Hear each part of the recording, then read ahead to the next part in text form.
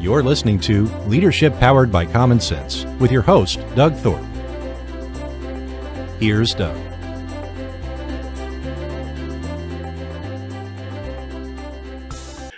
Hello again, everyone. This is Leadership Powered by Common Sense. I am your host, Doug Thorpe, and today we're going to dive into the realm of pricing your services or pricing your goods, pricing elements in your business. My guest is a gentleman named Per Joffers. I think I got that right, Per. I think you. Yes, very, very much so. Kudos to you. Close. Okay. You won the big prize. All right. Good, good. As you can probably detect, Per has a bit of an accent. Tell the people what part of the world you're from. Originally Swedish. But I on the way to the US, and I lived here in the Los Angeles area since 1994. On the way, I stopped for several years in Zurich in Switzerland, and several years in the UK in London. So I guess I picked up various accents on the way. So. Yeah. Well, happy to have you here and glad you could join us.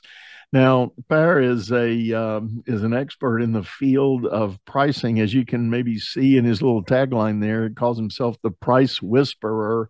How did that come to be? Who tagged you with that? Well, I'm part of a networking group, and I've helped a bunch of companies in that networking group, and somebody started to call me the Price Whisperer, and the rest of the folks sort of chimed in, and because I got this wacky name that it's difficult to not only to pronounce but to spell. I decided that hey, why not just adopt the moniker and make it easier for the folks who wanna reach me. Well, I was excited to be able to put this show together because so often when I deal with small business owners, unless they're in a very specific niche that is product driven, they often have difficulty setting the right price. And this is particularly true in service-oriented businesses, such as coaching and advising and things of that nature. So, but before I guess we get into the details, tell the folks a little bit more about your journey and the kinds of work you did that kind of led you to this place.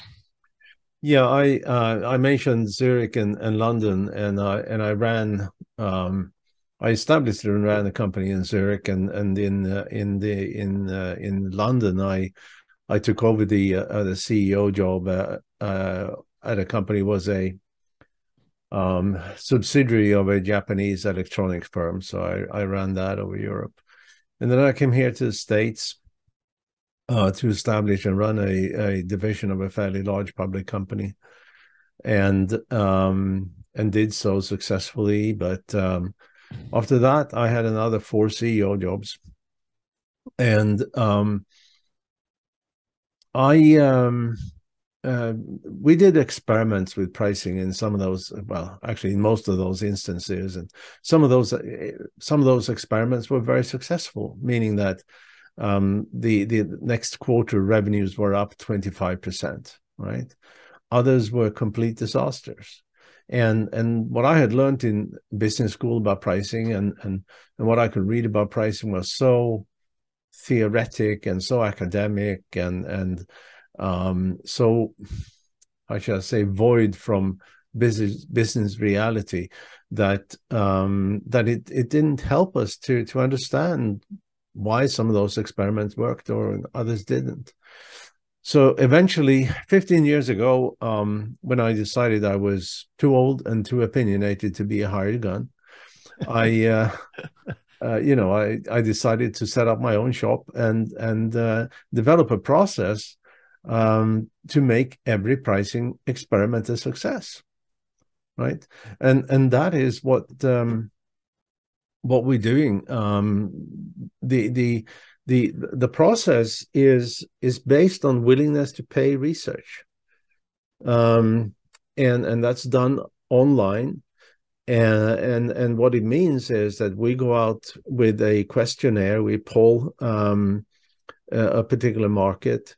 We are very, very stringent in making sure that we disqualify folks that are not the people we want to interview.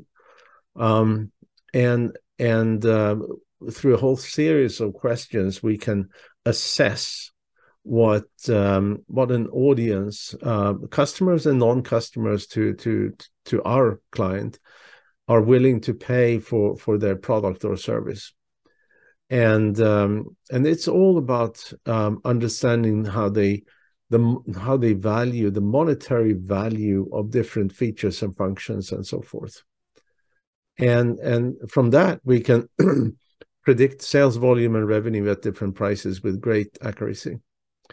And we also get to know there's psychological price points out there called price walls. And those are sort of inflection points. So if you think about a company, say, increasing pricing step by step, eventually they will come to one of those price walls. And in some cases, crossing a price wall can half the sales volume, right? Yeah. Now, if you look at it from the other point of view, let's say that you were a little too high priced, and you lower your price and you get to that same price wall, suddenly your sales volume have doubled. Yeah. Yeah. You know, I'm going to go back on the key word you mentioned at the start, doing pricing experiments. And I'm tending to take that word very literally, thinking about the scientists in the lab and the methodology for performing an experiment. You basically, if in my high school chemistry teacher's going to turn over in his grave when I say this, but as I recall the teaching, you basically pose a theory of what some reality should be about, and then you begin testing against that theory to prove or disprove the theory. So, are we literally talking about that kind of approach to setting a price? Well, no. The testing prices is I mean, and this is what so many companies do. They go to market, and then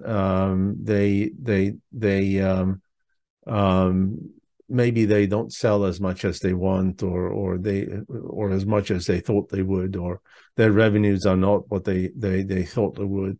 So they start doing some price testing, right? Now, the key is to understand that everything you do in your company affects your ability to price. Okay. And that's why you need to take a holistic view on pricing. And what I mean with that, and this is why testing actually doesn't work. What I mean with that is that, let's say, in the case I just mentioned, the company goes to market with a certain way. They have a certain marketing message. They use certain channels and so forth for marketing, right? And then they do price testing. The problem here is that whenever you go to market with a certain message and positioning, that is accepted by a portion of the market, right? And a portion of that portion becomes your customers.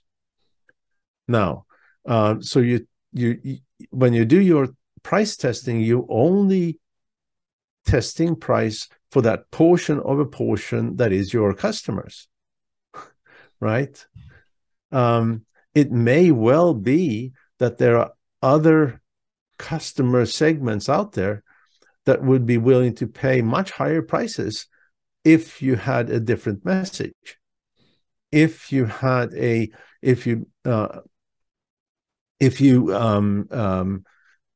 if you use different channels for your messaging, for your marketing, right?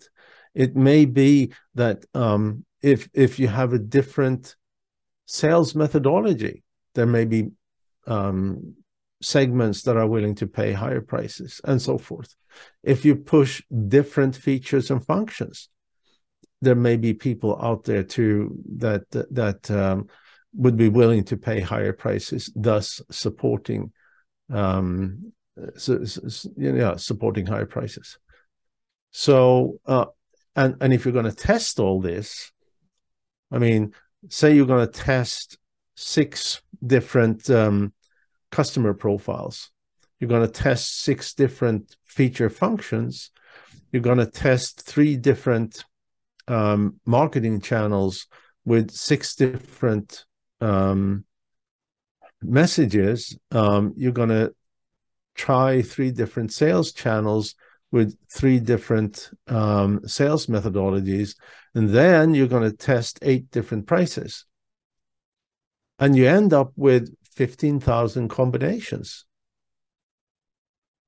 And by the time you've done all this testing, the market moved on, and whatever you started to do is not valid anymore. Right?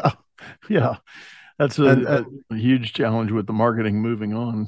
Yeah, and what I'm saying is that the way we do it with willingness to pay research is that we identify the market segments that has the highest willingness to pay, and therefore support higher prices. We identify the product or service features and functions that leads to a higher willingness to pay, thus supporting higher prices. We identify the marketing channels and marketing messages also that supports higher prices. The sales methodologies and the sales messages and the sales channels that also support higher prices. And eventually, obviously, we also can identify what pricing structure and pricing strategy minimize sales friction and support the maximized prices. So, is it safe to say that most businesses enter the market cutting themselves short on pricing? Absolutely. And I'll tell you this story. It's from a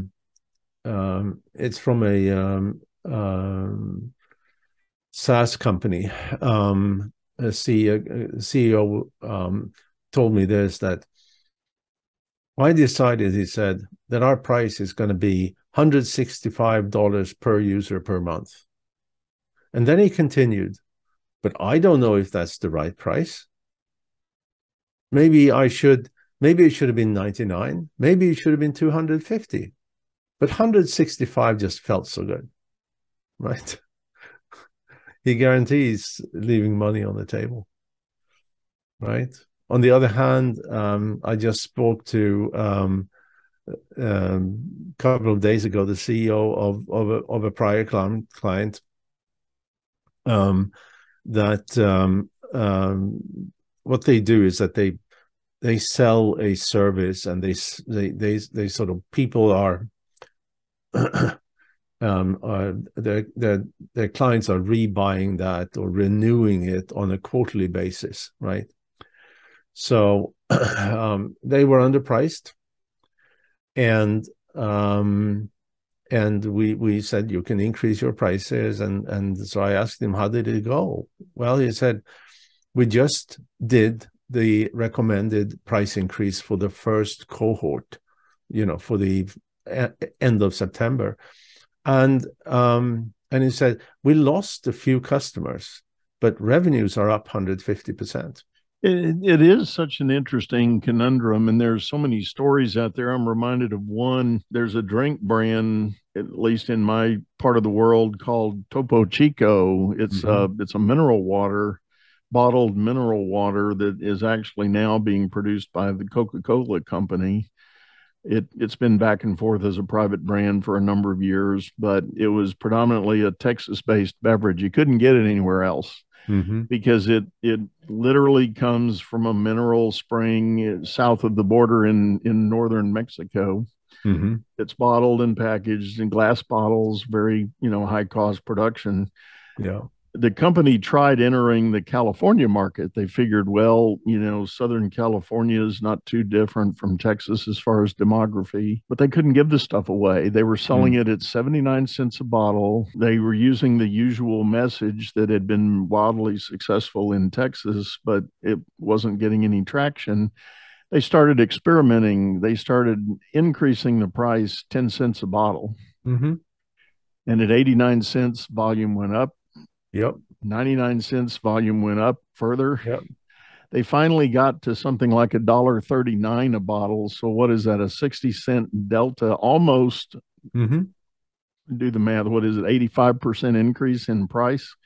It was flying off the shelves. They couldn't stock it fast enough. Yeah. Well, that is so true. And we've had any number of clients. I mean, I can tell you another story. A customer who has they have a phone system in the cloud. So they sell, it's really a B2B SaaS service, if you like, and they were so underpriced that we recommended them to quadruple their prices. Now, they didn't do that overnight. They inched them up over about a 9-month period. And then when I spoke to the CEO, he said, our sales are up 25%, right?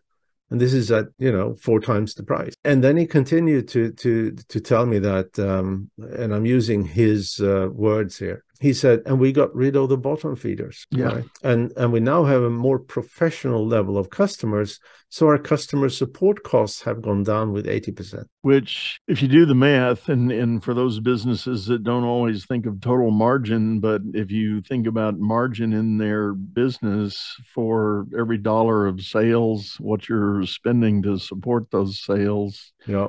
If you drop your customer support call volume, that's a big cost to operate that evaporates and goes straight to the bottom line. And this was, now they're a bit more, this was a small company. I think they had, when we were engaged, they were in $1.5, maybe $2 million. So the return on investment for that particular company was like a week. It is interesting, the mindset that a business owner or a leadership team can get into about their pricing. And for an early stage company, there's always the fear that if they overprice, they're going to get nothing. So there's no revenue coming in the door. And they're willing to set that more palatable entry point for pricing, because perhaps they haven't even done the research to know where that higher price segment of the market is. Because most of the time, I'm guessing that's not vividly obvious from the start. It's maybe has a little more mystery to it, maybe, to find who those are. No, the problem here in if you have a new company that comes out with something that is disruptive of any kind, this customers buying disruptive products or services, for that matter, are never price sensitive. They're buying for all different reasons, but price or low price is not one of them. And one of the most common mistakes that companies do when they come up with a disruptive service or product is that obviously they promised investors some kind of sales volume, and they got the investment, and time marches on, and after a few months or more, maybe after a year, they look at their sales volume and realize that it's nowhere near where we promised people, right? And they look at the cash balance, and that's dwindling fast, Yeah. So they lower their price, right? And in most cases, they will then also see a reduction of sales volume. Then things are really bad because then sometimes they cannot increase their prices again. So they die. Instead, they need to realize that when you have a disruptive product of some kind or a service, you got to price high because there's only few early adopters out there and they are not price sensitive. Right, and it's when you price high in that market, that's when you need the money the most, because you need to pay for your investment in development. You need to spend more money on marketing and so forth. And I have to tell you this: in this little world of price consultants, there's a guy who's been become famous because he coined something that he called penetration pricing, skim pricing, and neutral pricing, right? One of these theoretical constructs that has nothing to do with reality. And in his book, he's using the introduction of Lexus as an example of this, right? So when Lexus came into the US, the first car they came into was the LS400. And it was disruptive in many ways. It was very, very high quality and so forth. The guy says that they came in with a what he called a penetration price, right? So they were 2/3 of the price of the market leader, which is the Mercedes S-Class. Lexus was successful, very successful, for a whole different set of reasons, the separate dealership and all different things. But and pricing was part of that, but it was not only pricing that made it a success. But then the theory says that once you moved into the market, you should then go into what he called skimming, which is to increase prices and capture all those sort of profits that you've given away in that penetration pricing. Now, if you look today, whatever, 38 years later, the Lexus LS is still 2/3 of the price of the Mercedes S-Class. Obviously both have increased prices, but the whole theory is so flawed. Right. We may be backtracking a little bit here with my next question, but what do you think are the key reasons new businesses do the wrong thing with pricing? What drives their bad choices for pricing? Fear. Okay. It's absolutely fear, and so many people out there, entrepreneurs, that believe that buyers are buying for low price only, right? Now, that is correct if what you are selling is a total commodity. A total commodity is sold on price alone. Right.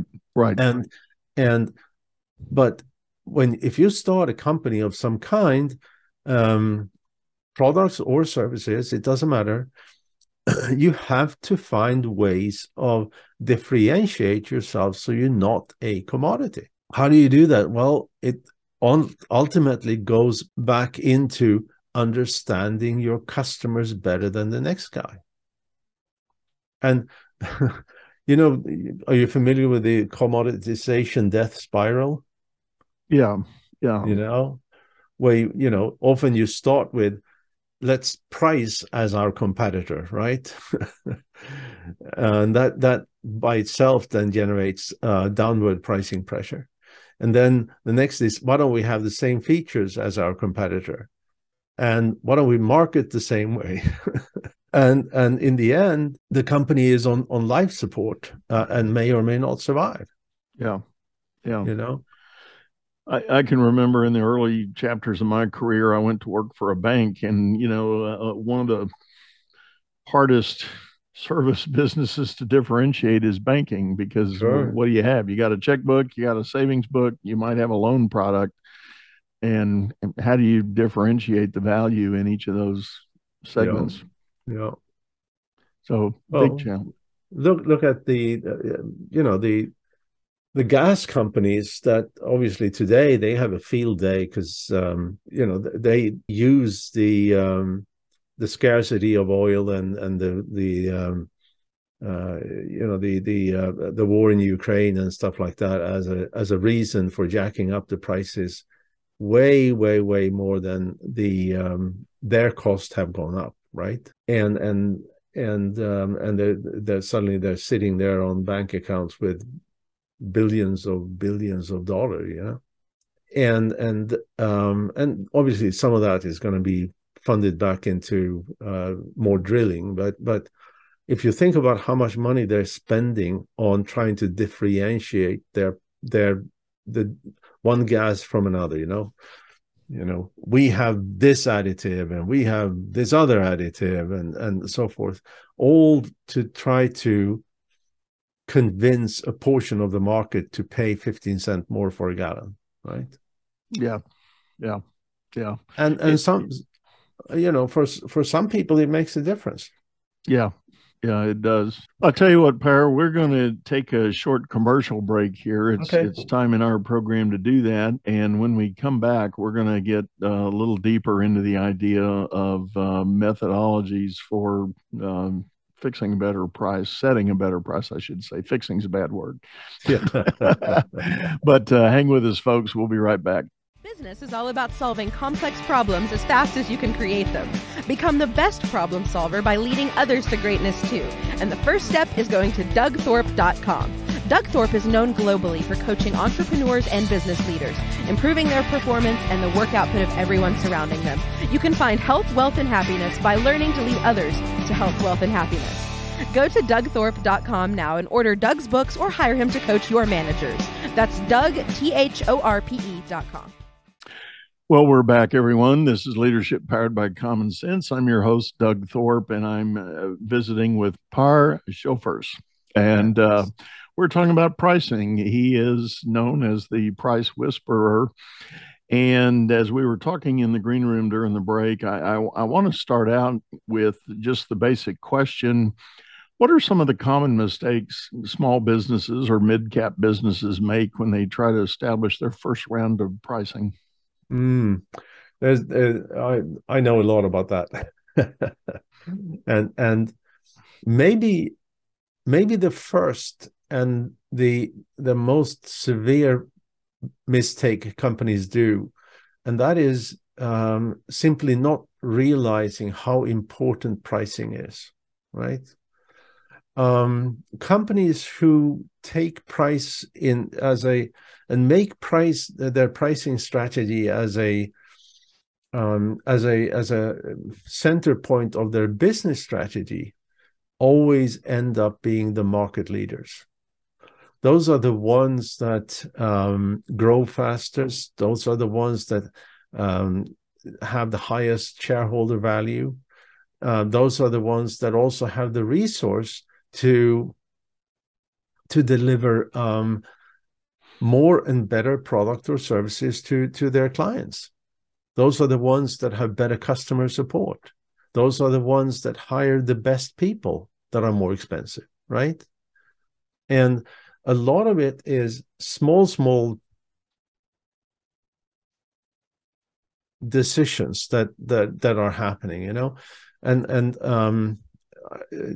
I want to go to the mistakes, but let me just do the one thing that I think is very important. If you look at any company has a profit that comes from only three variables. It comes from the total cost of the operation, it comes from the total sales volume of whatever you sell, and it comes from the price of whatever you sell, right? And if you and I have this thing that I call the 1% challenge. If you imagine that you can increase your sales volume with 1%, that for the average company adds 3.5% to profitability, to its profits.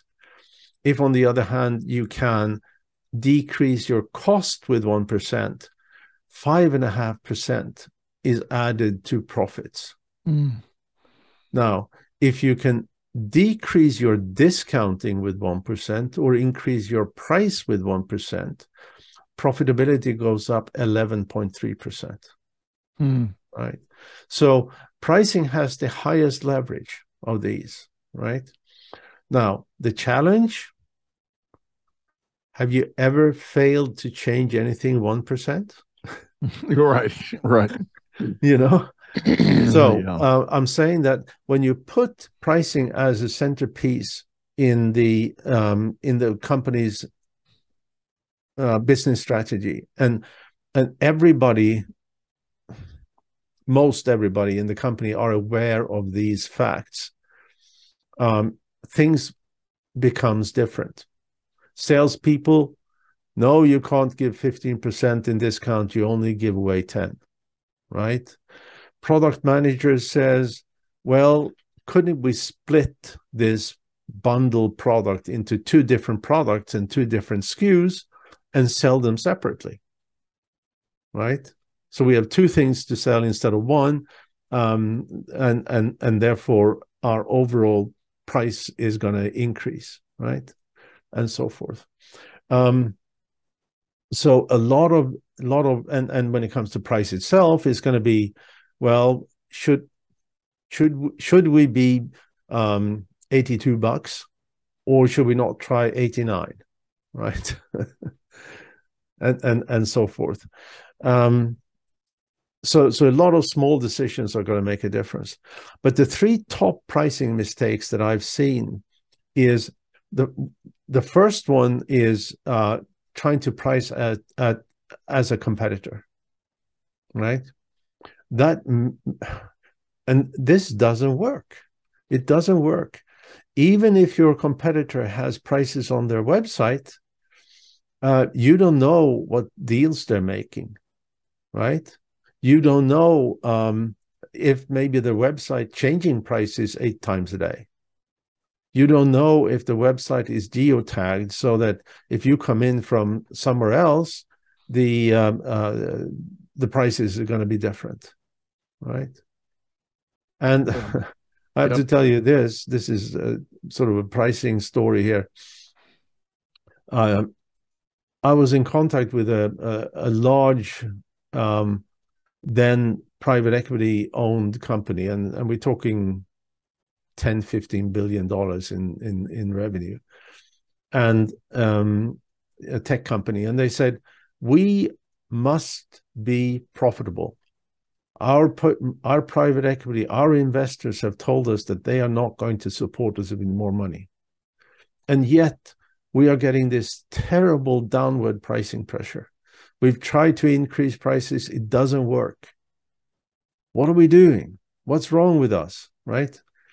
So I looked at their website. It was one of these long scrolling websites, and as you scroll down, there was it was text there from saying that look at our low prices, look how cheap we are. There were endorsements from people saying that these are the lowest prices, and I've never seen prices this low. So whatever the price was, that when you scroll down, you had an expectation of that it would be dirt cheap, right?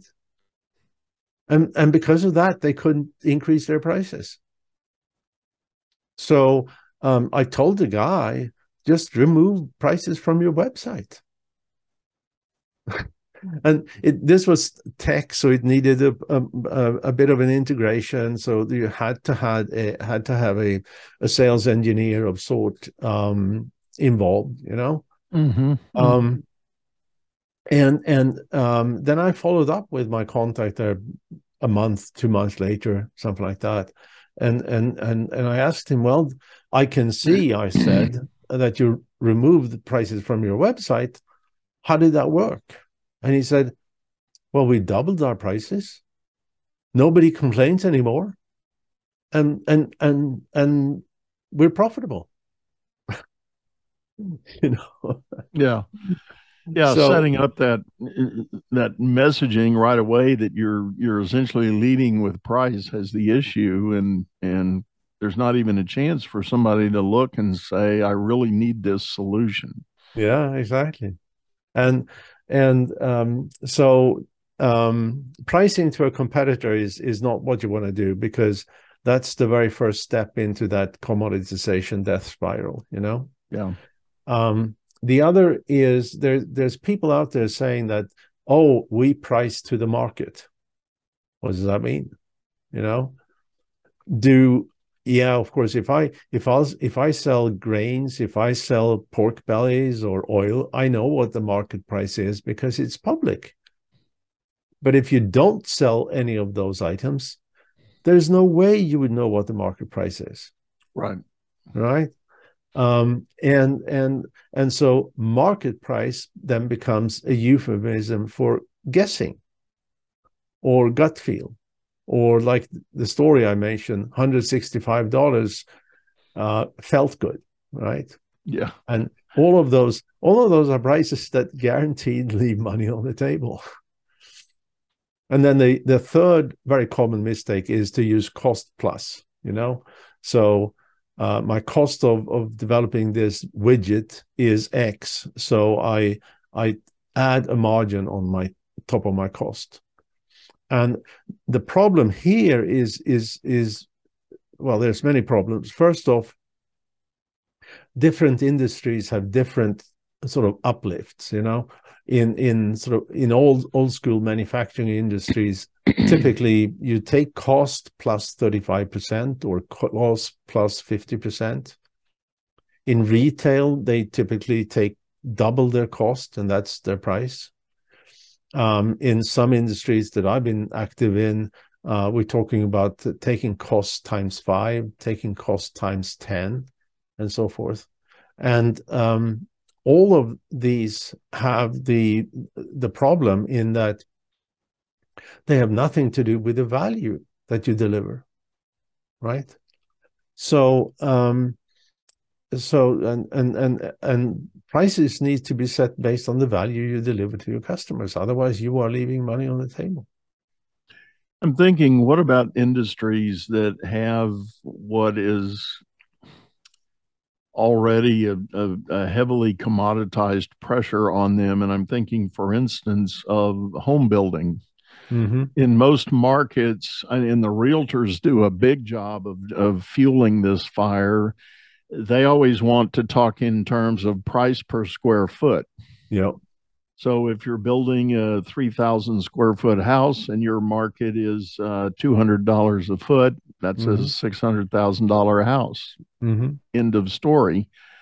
Well, you know, the home builder is looking at it like, yeah, but I have these ever increasing costs of materials, and you know, that number, that magic number, may or may not even be close to my own reality of what it takes me to produce this home for you.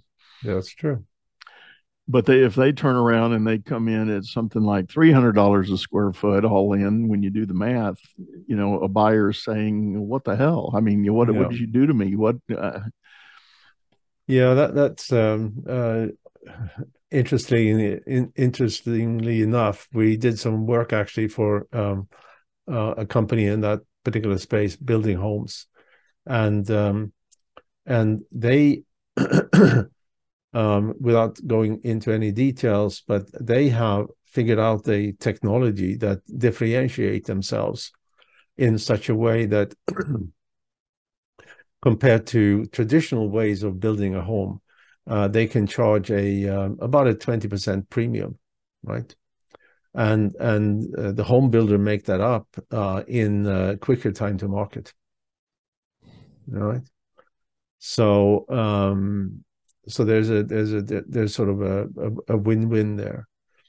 But the other thing that people, when they do cost plus, they don't think about is that, let's say you have a product where the cost is 50, and for this particular company, the rule of thumb is to double cost to get to price, right? So the price is 100. and the margin is 50%, right? Let's then say that they managed to reduce the cost of this particular device to $40. That means that under the rule, the price now is 80. Percentage-wise, the margin is still 50, but they lost $10, right? Yeah. You know, and the other big flaw with cost-based pricing, apart from that it doesn't match the value, is that almost any company have some product or services that are unique in one way, some product or services that are complete commodity, and some product or services that are sort of in between. And then that rule of thumb is applied to all of them. Yeah. Which means that the unique products are terribly underpriced. It means that the commodity products probably are overpriced. And those in the middle could be whatever, you know. So one exercise that a company should do is to go through that set of products or set of services and say, which of these are commodity, right? And then once you know, you work relentlessly on lowering the cost, right? Because that's what you do with commodity product. Yeah. And you identify those. Squeeze all surplus cost out of it. Yeah. And you identify those that are unique. And for that, stop all discounting. Increase prices because they're unique. Yeah. Right? I like that. I'll tell you what, Per, on that note, I think we're going to kind of bring this to a close. Tell everybody how they can get a hold of you if they're interested in learning more. The best way of finding me is simply do a Google search for The Price Whisperer. Okay. You will find my YouTube channel. You will find me. You will find my books. You will find eventually my company's website. Great. Well, we will add all that into the show notes here for everybody to grab onto if you didn't catch it on the flyby there. But I really appreciate you coming on and sharing this because, boy, you know, the whole pricing decision is such a big part of business. And I have to agree that the majority of small and mid-cap businesses really struggle with it. Yep. And probably at the end of the day, leave a lot of money on the table. Unnecessary money on the table. Yep. So, all right. Well, thank you again. This has been a pleasure. And folks, we're going to wrap this up for today. And I want to remind everybody, if you're listening via audio, we do have a video recording over on the YouTube channel by the same name, Leadership Powered by Common Sense. You can catch us over there, hop over, subscribe, and leave us a comment, give us some feedback, let us know how we're doing, and give us some ideas of any other topics or guests you'd like to hear from. We're happy to open the vault and get in there and make that happen. So for now, we're going to sign off, say goodbye, and wish you the best. Hope to see you again soon. You've been listening to Leadership Powered by Common Sense, hosted by Doug Thorpe. If you would like to know more about the coaching and advisory services he provides, visit DougThorpe.com.